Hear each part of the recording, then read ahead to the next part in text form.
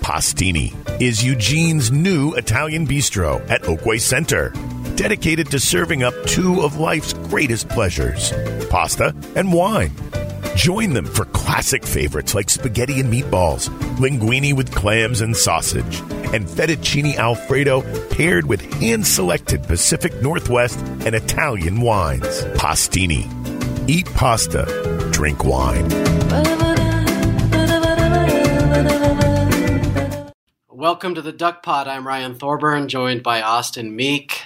We have a very special guest today, Rob Mullens, Oregon's athletic director, also known as the College Football Playoff Selection Committee chairman.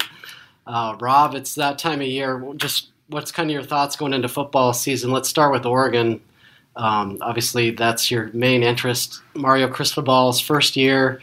There's some momentum brewing from what happened last December.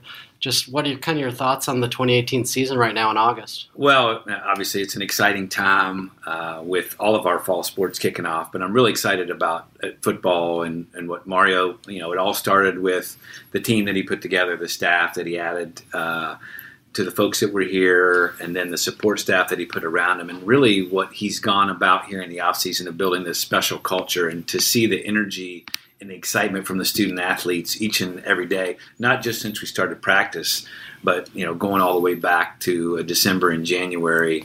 I think there's been great progress, and I think it's carried over into training camp, and now we're getting pretty close to finding out what it looks like on Saturdays. Going back to December quickly, I mean, you were dealt a tough hand with Willie Taggart going to Florida State. You had the press conference that it's going to be a national search. Obviously, the players rallied around Mario, but what was it about your interactions with Mario that put him over the top of the other candidates? Well, I mean, obviously, we knew of Mario prior to hiring him as an assistant.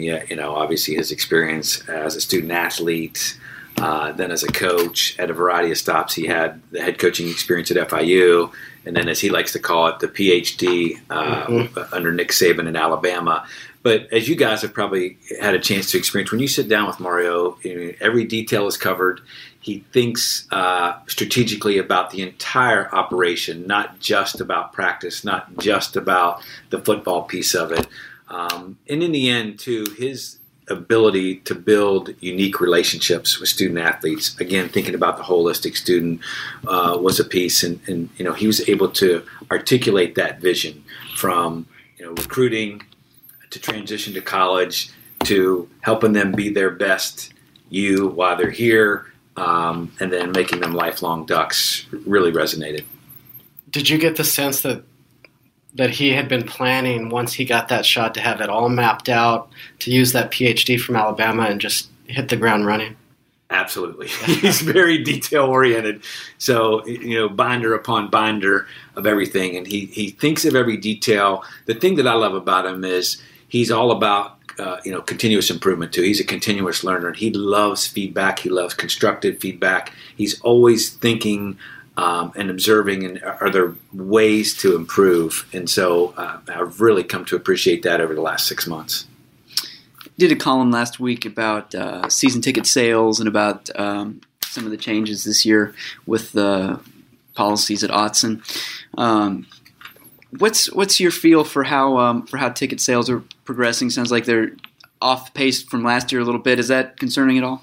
Yes, it's always concerning, and it is a little off pace, and it's continuing a trend that we've seen. Now, we're off probably about 8% when you look at the total. Our renewal rate's kind of in the mid to upper 80s. When you add on new ticket sales, we're probably going to be down another 8%.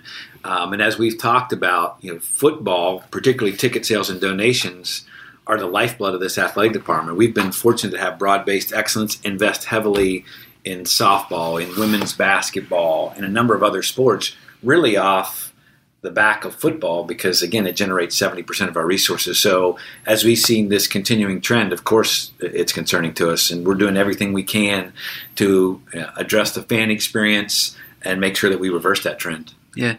What are your sense of the factors that have played into that trend? We hear a lot about the late kickoffs, the cost of attending games. Some people talk about the atmosphere. Do you have internally a sense of how those different factors play together? Well, we try to do everything we can to gauge through survey instruments, through our interactions in every way possible. And you probably hit on the big ones, obviously. I mean, there's a changing consumer. And, this isn't unique to Eugene or even to college football. We're kind of seeing this across sports in general. There's, a 70-inch TV with the comforts of home that's creating a bit of a challenge. But, when we do inquire, we do hear kickoff times is a concern.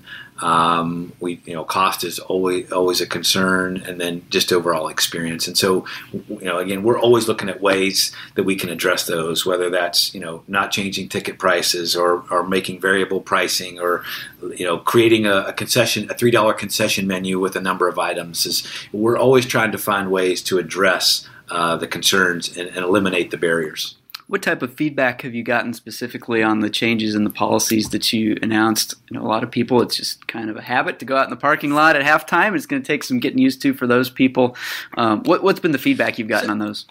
Typically, when you make a change with something that's been in place for a long time, you get a mixed.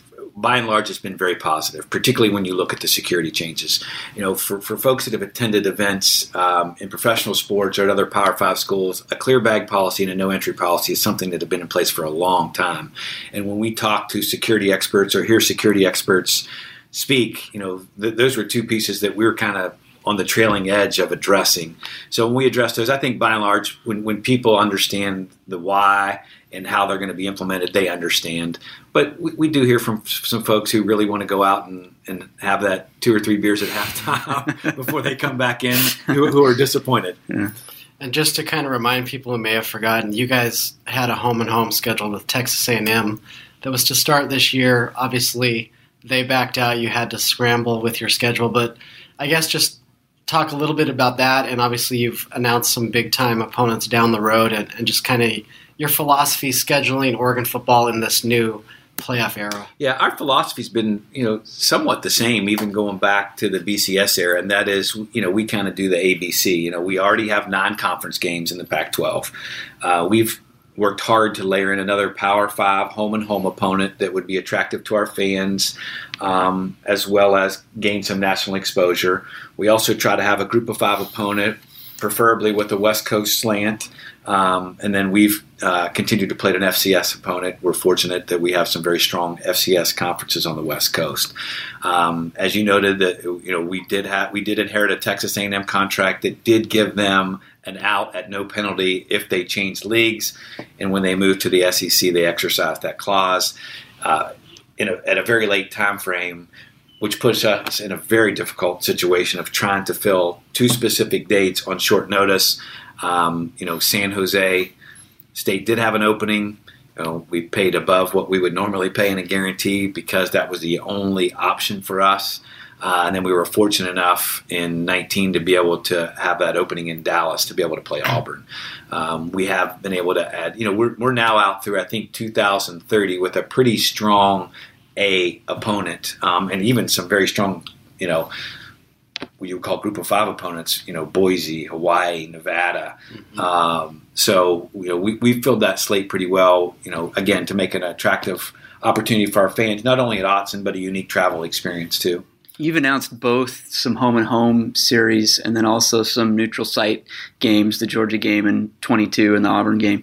What's the decision-making process when you're looking at whether or not to do one of those neutral site games versus being able to have that game on campus, which is attractive in the season ticket package? Our preference is always to do a home and home. Autzen is such a unique experience. So we always start with trying to have an opportunity for a home and home because we love Autzen. We think it's a unique fan experience, and we like to have those experiences on the road as well. Michigan State, Tennessee, Virginia. But those are hard to come by. And the way our schedule broke because of the Texas A&M issue, and then because we had the odd year in 22 where we had a bit of an opening, we've sought opportunities where we can go to, kind of a major marquee kickoff event against a high-level opponent, national exposure, unique experience in an NFL stadium, and quite frankly, a payday that really helps our budget. In terms of the playoff, obviously Washington, ESPN questioned their non-conference schedule last year. Do you feel like, though, that 9 conference games, regardless of who you play, you're going to be in the mix if you take care of business? Or do you think you need, a Power 5 team in non-conference as a Pac-12 member? Yeah, that's such a local decision, and each year is so unique. I mean, again, our model here at Oregon has been, we have our 9 league games, and we like having that, what would be an 11th game if you make the Pac-12 championship game. So, we strength of schedule does matter. We've tried to find the right balance in addition to the 9 games to have that other Power 5 opponent. And, we're scheduling so far out now, it's hard to predict where people's, how they're going to impact your strength of schedule, but we do the best that we can. Is it frustrating that the SEC, kind of has some cupcakes mixed in down the stretch and only plays 8 conference games, or is that just part of the fabric of college football and the arguments and all that stuff? Again, I think it's a very local decision. And in the Pac-12, we have those conversations, and we'll continue to have those conversations of what's best for our league. And, it's something that you just have to monitor from year to year. But I don't think there's one formula. And I think each year in college football is so unique that it's hard to say, here's a blank that's going to last forever.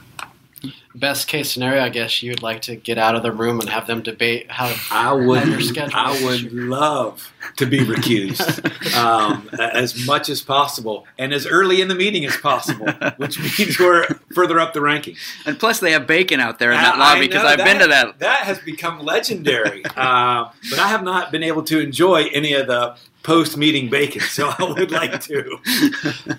Back to Oregon, one thing I think that's very interesting, obviously Chip Kelly established the identity of the up-tempo offense, the speed and all that, the spread offense. He was ahead of the curve on that. Oregon was ahead of the curve on that. Everyone's copied that. So now Mario comes in and he wants to have these bigger people, and you've seen him walking around. You have to feed these guys. Yes. How do you think that's going to mesh? Because obviously Arroyo and Mario still want the tempo and that identity, but they also want to push people around. How do you think that's going to – the identity of the program will be going forward? Well, I mean, tempo, innovation, speed is always going to be a part of the program. But when you add the element to be able to add power to it, it makes you more versatile. And as we saw, even when we were having – this incredible success with our innovation, speed, and tempo, we did have some issues with when we played some teams that, really dominated the line of scrimmage. So hopefully this shift will allow us to, when we get in those situations, be versatile enough to be able to play either style effectively. Rob, thanks for joining us on the podcast.